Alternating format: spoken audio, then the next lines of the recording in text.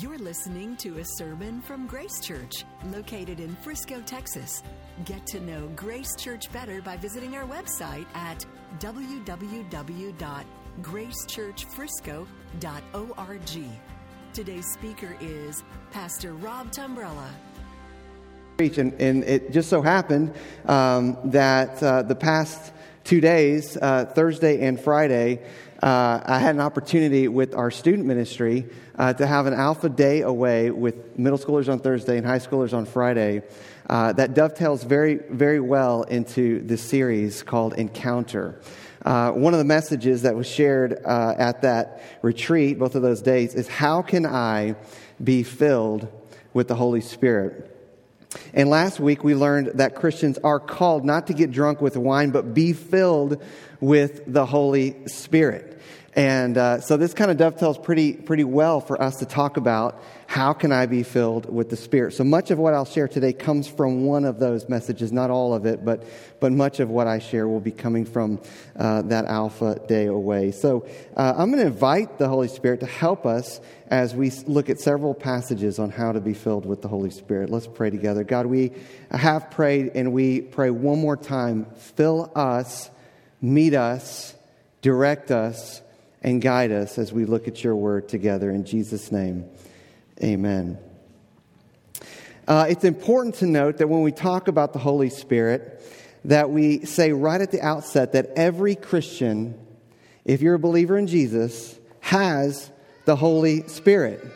But not all Christians are filled with the Holy Spirit. Having something is not the same thing as being full of something. It is no insult for the Apostle Paul to tell a group of Christians in Ephesus that they need more of something, even though they have something.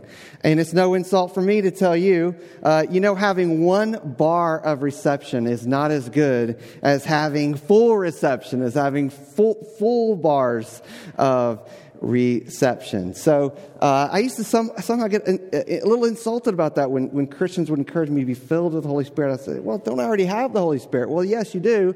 But there is more to receive of the Holy Spirit. For instance, this balloon is filled with air, and we're grateful that it is. Everybody see the balloon, and it's full, and we're grateful that it's full. And this balloon is also full as well. So this has something, and this has more of something. And the Holy Spirit is like that. He fills us, and He resides in us, but He also can fill us. And this is much more fun to experience, this kind of life. And sometimes we settle for this as Christians in our Christian life. We can settle for having the Holy Spirit and not necessarily be provoked to being filled with the Holy Spirit, which is what He wants to do in our lives. Now, I don't know what to do with these balloons, so I'm just going to awkwardly toss them out into the crowd there. And there you go. See how much more fun that is? Okay, so the command is to be filled up all the way with the Holy Spirit, which invites a question, doesn't it? How can I be filled with the Holy Spirit? Well, in the book of Acts, we see 5 different times that people are filled with the Holy Spirit. And these 5 different categories are kind of people. They kind of serve as 5 different kinds of people that are in this room and are at home anytime that we talk about being filled with the Holy Spirit. In Acts 2, we see a group of people who are longing to be filled with the Holy Spirit. They're eager, they're expectant, they're hopeful to be filled with the Holy Spirit, and they are filled with the Holy Spirit. So maybe today, that's you. That describes who you are. You are longing, you're eager, you're leaning in, you're saying, I want to encounter more of the Holy Spirit in my life. And so you would be longing for that. Another kind of people show up in Acts 8, where it's a group of Samaritans. They hear the gospel, they respond to the gospel, but they weren't necessarily longing, but they were open. They were receptive. They were open to the idea of being filled with the Holy Spirit. Later in Acts, we see somebody who was hostile to the idea of being filled with the Holy Spirit. There might be a couple here today that based on something in the past or some teaching on the Holy Spirit, you might be hostile. The Apostle Paul was hostile to the idea of the Holy Spirit until he was later he met Jesus personally in Acts 9 and then was filled with the Holy Spirit.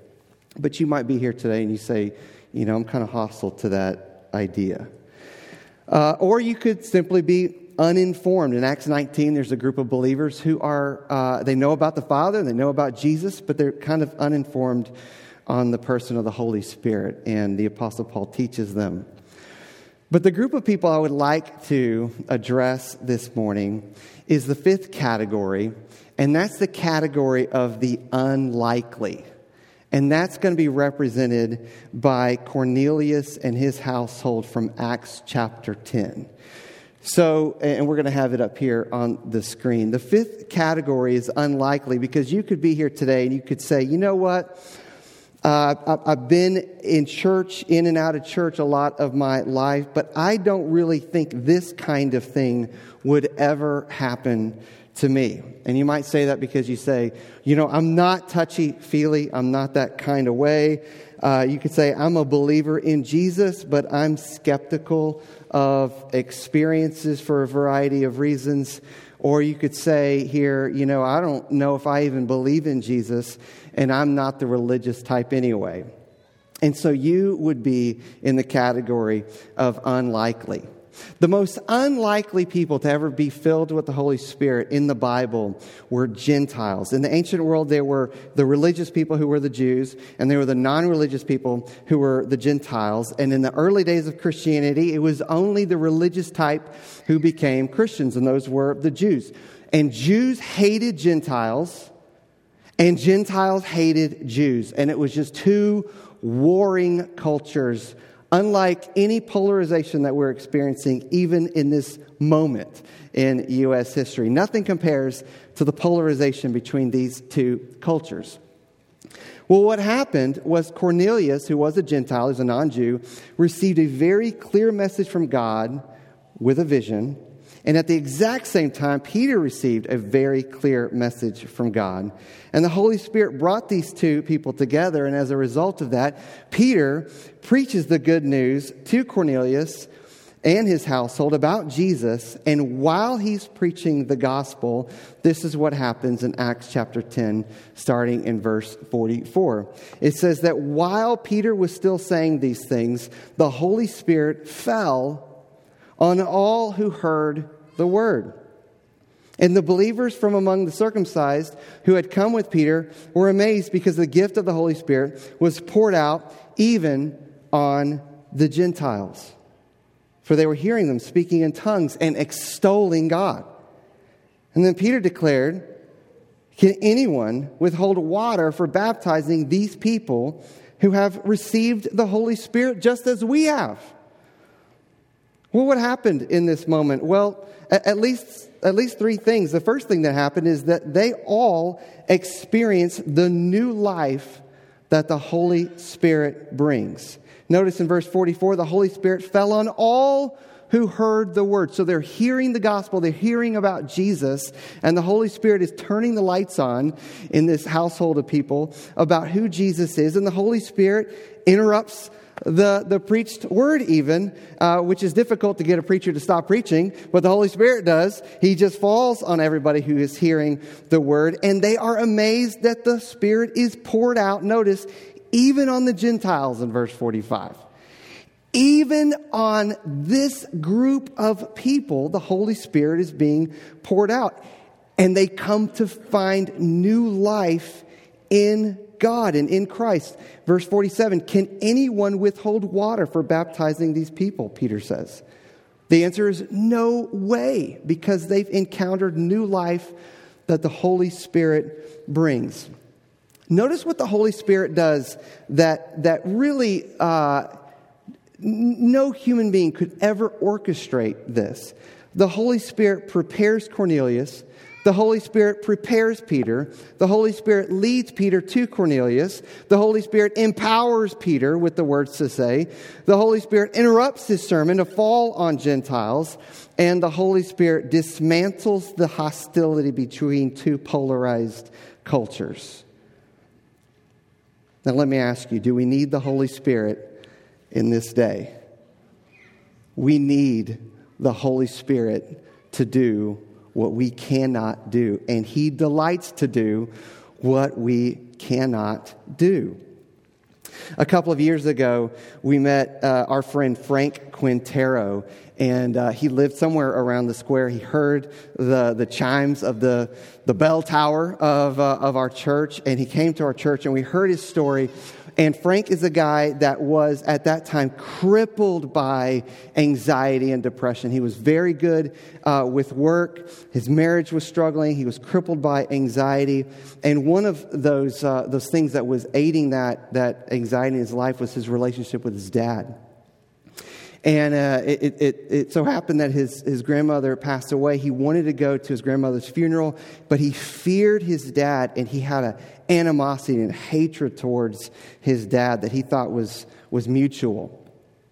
And he was baptized here at the church. And at his baptism, he said this: "When I arrived at the funeral, I was shocked by my father throwing his arms around me like the story of the prodigal son, and told me his life had been transformed by the sacrifice and the grace of Jesus Christ." And he says, all the hate that had been there suddenly emptied out of me for this man who I had feared. And he says, if God could transform this man whom I feared my whole life into the person before me, then what was missing in my life? I knew who God was, but I'd never surrendered to Him and allowed Him to be Lord or Savior of my life. Something happened in Frank's dad, and he caught on to this new life of the Holy Spirit, and it set his dad free. And then Frank witnessed that, and it started to set Frank free. And he came to our church, and Pastor Bob over here led him into a relationship with Jesus. And the hate emptied out of Frank. Let me ask you a question. Are you overcome with hate for anyone in your life? Are you overcome with hate for any kind of people in your life? The Holy Spirit can break through that and give you new life and even a supernatural love for other people. Are you skeptical about all of this and worried about what would happen if I surrendered my life to the Lord? He is inviting you to trust in Jesus and let His love and His life fill you and set you free. That's the first thing that happens to this group of Gentiles. They experience the new life of the Holy Spirit. Here's the second thing. They experience the power of the Holy Spirit. Look at verse 47. The question is, can anyone withhold water for baptizing these people who have received the Holy Spirit just as we have, Peter says. Listen, Peter's being very specific here. Whatever happened to Peter in a previous experience was very similar to what was happening at that day in the household of Cornelius. Well, what happened to Peter before? Well, in Acts chapter 2, Peter had experienced a moment of being filled with the Holy Spirit along with other Jewish people. And they'd all received the Holy Spirit. And when that happened in Acts 2, it says, they saw what seemed to be tongues of fire that separated and came to rest on each one of them. Well, what is fire all about? Well, fire in the Bible signifies God's presence that always purifies everywhere that His presence goes. It purifies, and that presence spreads, and that purity spreads out. Fire spreads, and that's kind of what God's Spirit does. He spreads and moves out. And it kind of works like this. If you took a piece of damp wood and you threw it on the fire, like I did last week on vacation at a beach in Galveston, we never made a fire on the beach and it was working. But then I had some damp wood and I threw it on the fire. And at first, nothing happened. And the reason nothing happened because it was damp. And you started to see sizzling and crackling, and you started to see smoke. And what was happening was something that had to be extracted from that damp piece of wood. And that's what was happening. It had to be kind of purified before it caught on fire. And that's one of the things that the Holy Spirit does when He falls upon us. Sometimes it doesn't look very pretty. Sometimes there's a lot of smoke and it's kind of awkward, but there's this purifying good thing that the Holy Spirit does. This is something that I experienced when I was a teenager. I had wandered far from God. I'd found myself at the very back of a small Baptist church, the church of my childhood that I hadn't been to in probably 6 years. And it was the most unlikely moment in my life. I wasn't planning on being there. I had no huge expectation to encounter God at that moment. I just sort of showed up. But I'm back at the back of the church, and I experienced something that felt purifying, something that felt holy, something that felt loving, and something that felt safe all at the same time. And it even came with a kind of strange physical manifestation. I don't know how else to say that. I don't want to weird anybody out, but it did feel like a warmth from God covering me and filling me. And I struggled to explain that to people over the years. But as I have shared that story, other people have experienced similar things. And that's what happened to me. Something purifying was taking place in my life. And eventually, just like a damp piece of wood eventually catches fire, that's what happens when the Holy Spirit fills us. The fire of God comes on a person, and it's kind of like they catch on fire. Not physically, but spiritually. Jesus said that He would baptize people with the Holy Spirit and with fire. And that fire is like the holy love of God being poured into our hearts. Romans 5, the Apostle Paul says, this is what the Holy Spirit does. The Holy Spirit is like the love of God is poured into our hearts. How? By the Holy Spirit who has been given to us. So that's this love being poured out into our hearts. And sometimes it comes with physical manifestations, and sometimes it doesn't. And it's not something like we should chase after the physical manifestation. That'd be weird and sort of backwards. When you fall in love, there are a variety of responses. Some people say, when I fall in love, it's kind of like my heart skips a beat. Other people say, when I fell in love and when I thought about that person, my hands got really sweaty. But nobody ever seeks sweaty hands. Nobody says, I want that. I want to experience the sweaty palms, just like you are describing. No, nobody wants that. It provokes something in us to pursue the relationship, and whatever comes out of that pursuit comes.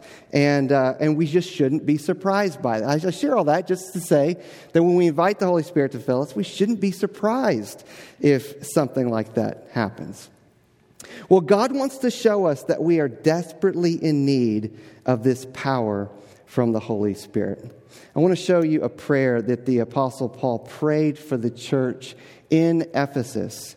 And I want you to see how dependent we are on the Holy Spirit to really fully experience God's love. Ephesians 3 says this, "For this reason I bow my knees before the Father, from whom every family in heaven and on earth is named, that according to the riches of His glory He may grant you to be strengthened with power through His Spirit in your inner being, so that Christ may dwell in your hearts through faith, that you, being rooted and grounded in love, may have strength to comprehend with all the saints what is the breadth and length and height and depth." Let me just pause right there. Notice the word comprehend. That's engaging all of your mental faculties. That's what it means to comprehend anything. And that's what it means here. To fully engage all of your mind in the process, we need the Holy Spirit's help to do that. Well, comprehend what? Comprehend first the breadth and how wide is His love. I think through our Vacation Bible School, we saw that there are at least people here in this church from every single continent and something like 20 some odd nations. The love of Christ reaches out to every tribe and every nation and every place in the world. There is no pocket of people anywhere on this globe that the breadth of His love does not extend out to. And we need the Holy Spirit to comprehend that. We need the Holy Spirit to comprehend how long His love is, from eternity to eternity. Some of you are here today say, He can't know everything about me, but He does. He knows all of you, all the way through, every moment, every season, every joy and every heartbreak in your life. We need His help to comprehend how deep His love is. How deep is His love? You ever felt like you were in a pit? That God can't see me. I'm all the way down here. I think there's somebody listening today, and that would describe you. That you feel like you are way down in this pit, and there's no way that God sees me all the way down here. And I think God wants to communicate, I'm looking up at you. Because my love goes even deeper than you ever imagined. And I see all of you, and I can rescue you out of this pit with my love. The love of Christ reaches all the way down. And then we need His help to comprehend how high it is. It can lift us up to the highest place to recognize where we are, seated in the heavenlies as His sons and His daughters. Listen, He can lift us up out of the pit, and He can help us to see who we are in Christ. And if you take those four things, you take the width and the length and the height and the depth, what does that form? Many theologians believe that Paul is pointing to a formation of the cross right there.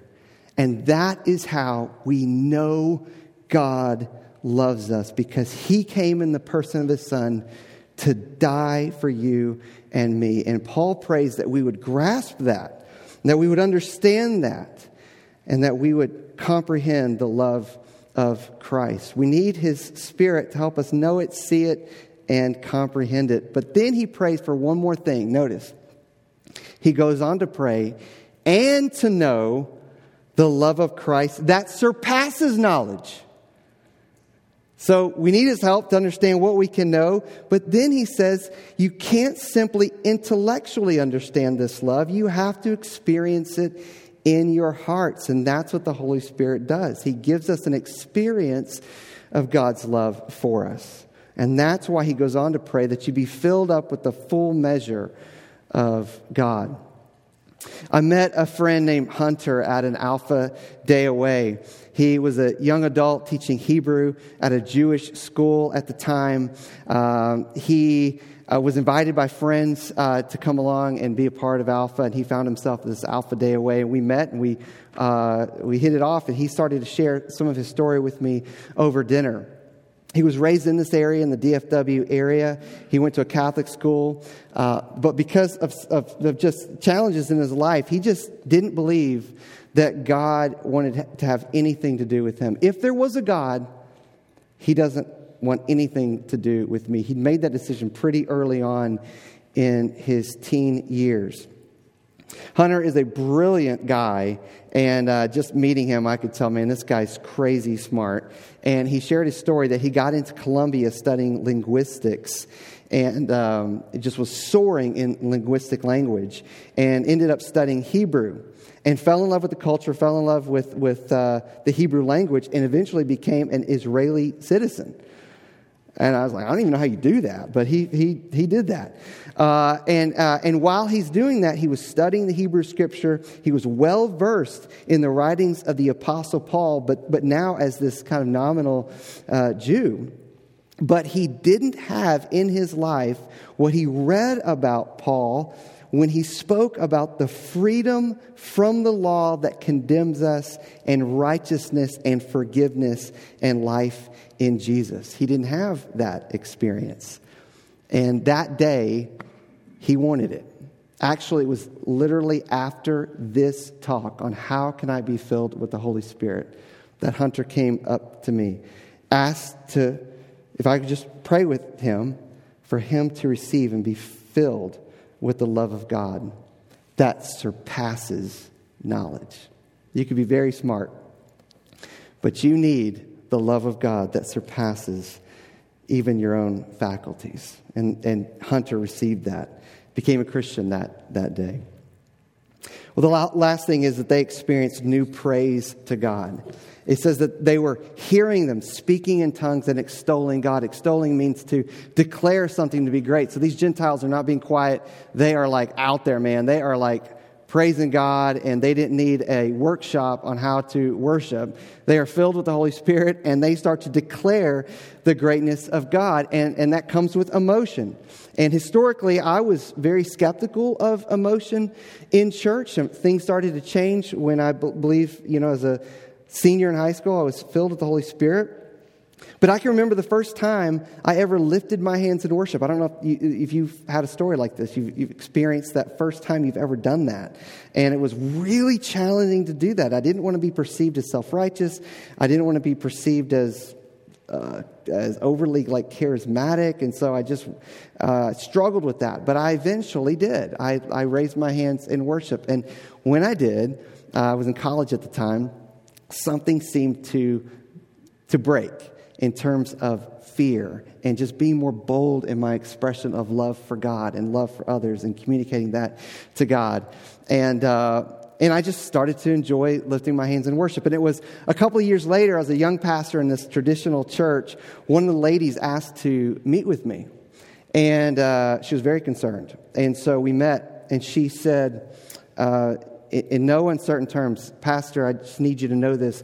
We don't do this. We don't do this.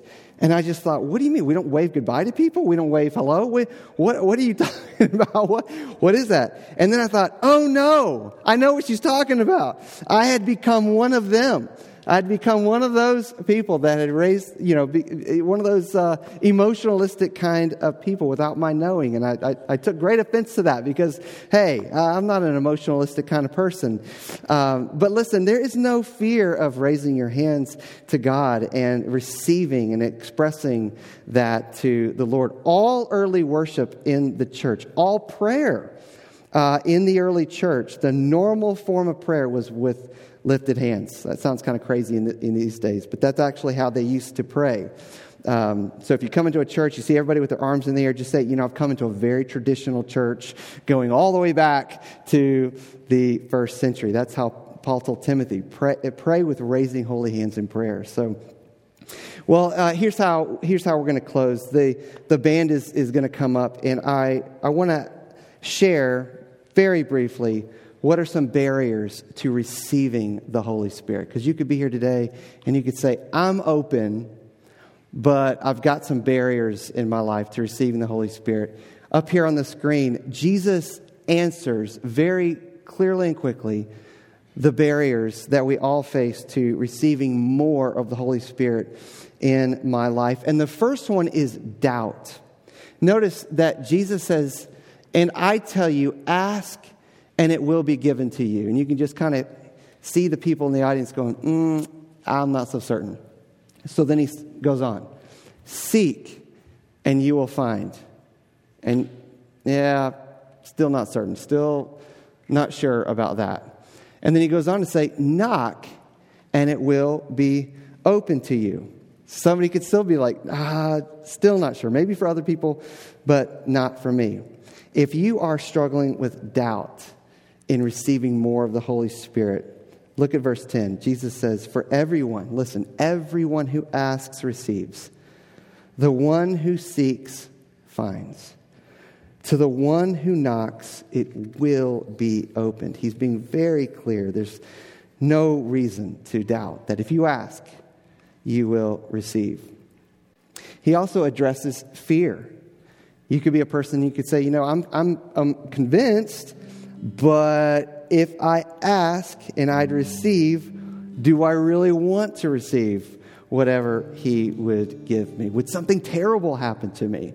Even what you just said, about that whole warm feeling thing. I'm not into that. I'm afraid. I'm afraid of that.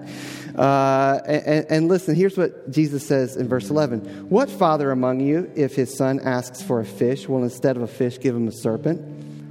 I mean, Jesus is basically saying, look, some of you are fathers. Suppose your son comes up to you and your son says, hey, Dad, it's lunchtime. You say, okay, what would you like for lunch? He said, of course, Chick-fil-A, not on Sundays. And you say, okay, son. And instead of going to Chick-fil-A, you go to a pet store, grab a snake and chunk it at him and say, there you go, enjoy lunch. That's craziness. That's craziness. Verse 12, or if he asks for an egg, we'll give him a scorpion. If you then, who are evil, he says, basically you're a bunch of evil dads anyway, a bunch of evil bunch. If you being evil know how to give good gifts to your children, how much more will the Heavenly Father give the Holy Spirit to those who ask him? He's a good Father. We don't need to be afraid to ask for anything from him, knowing that he is good. We don't need to be scared to receive from him. And lastly, real briefly, you could be here and a barrier to receiving is inadequacy. And I have struggled with inadequacy in my life many times. And inadequacy works like this. If I asked, I'm not going to receive because God knows what I'm like and he knows that I don't deserve it. I want you to be real honest. Is that a barrier for you today? Notice that the words of Jesus is not, how much more will your Father in heaven give the Holy Spirit once you get your act cleaned up and you're a really holy person and you've been a Christian for a long time? That's not the qualification.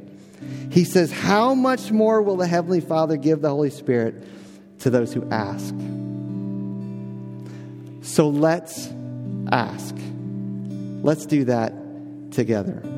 Out of respect for somebody who is next to you, who would like to pray to be filled with the Holy Spirit, I'm going to ask everybody just to bow your heads and not be looking around and not be distracted by anybody around you. If you'd like to close your eyes, you can. If you'd like to extend your hands out, like I talked about earlier, you can do that. It's just nothing magical, just an expression of need for God. And let's invite the Holy Spirit to fill us. Let's just take a moment. Let's make some room. We're not in a rush. We're going to sing in just a second. We're not going to spend an overly amount of time doing this, but let's take a moment, make room. And you can do this at home as well. You can just get as quiet as you can at your home and extend your hands out and invite the Holy Spirit. Let's get quiet. Let's quiet our hearts and invite the Holy Spirit to fill us. Thank you for listening to this sermon from Grace Church. To receive future messages, subscribe to the podcast on iTunes or listen online by visiting our website at gracechurchfrisco.org.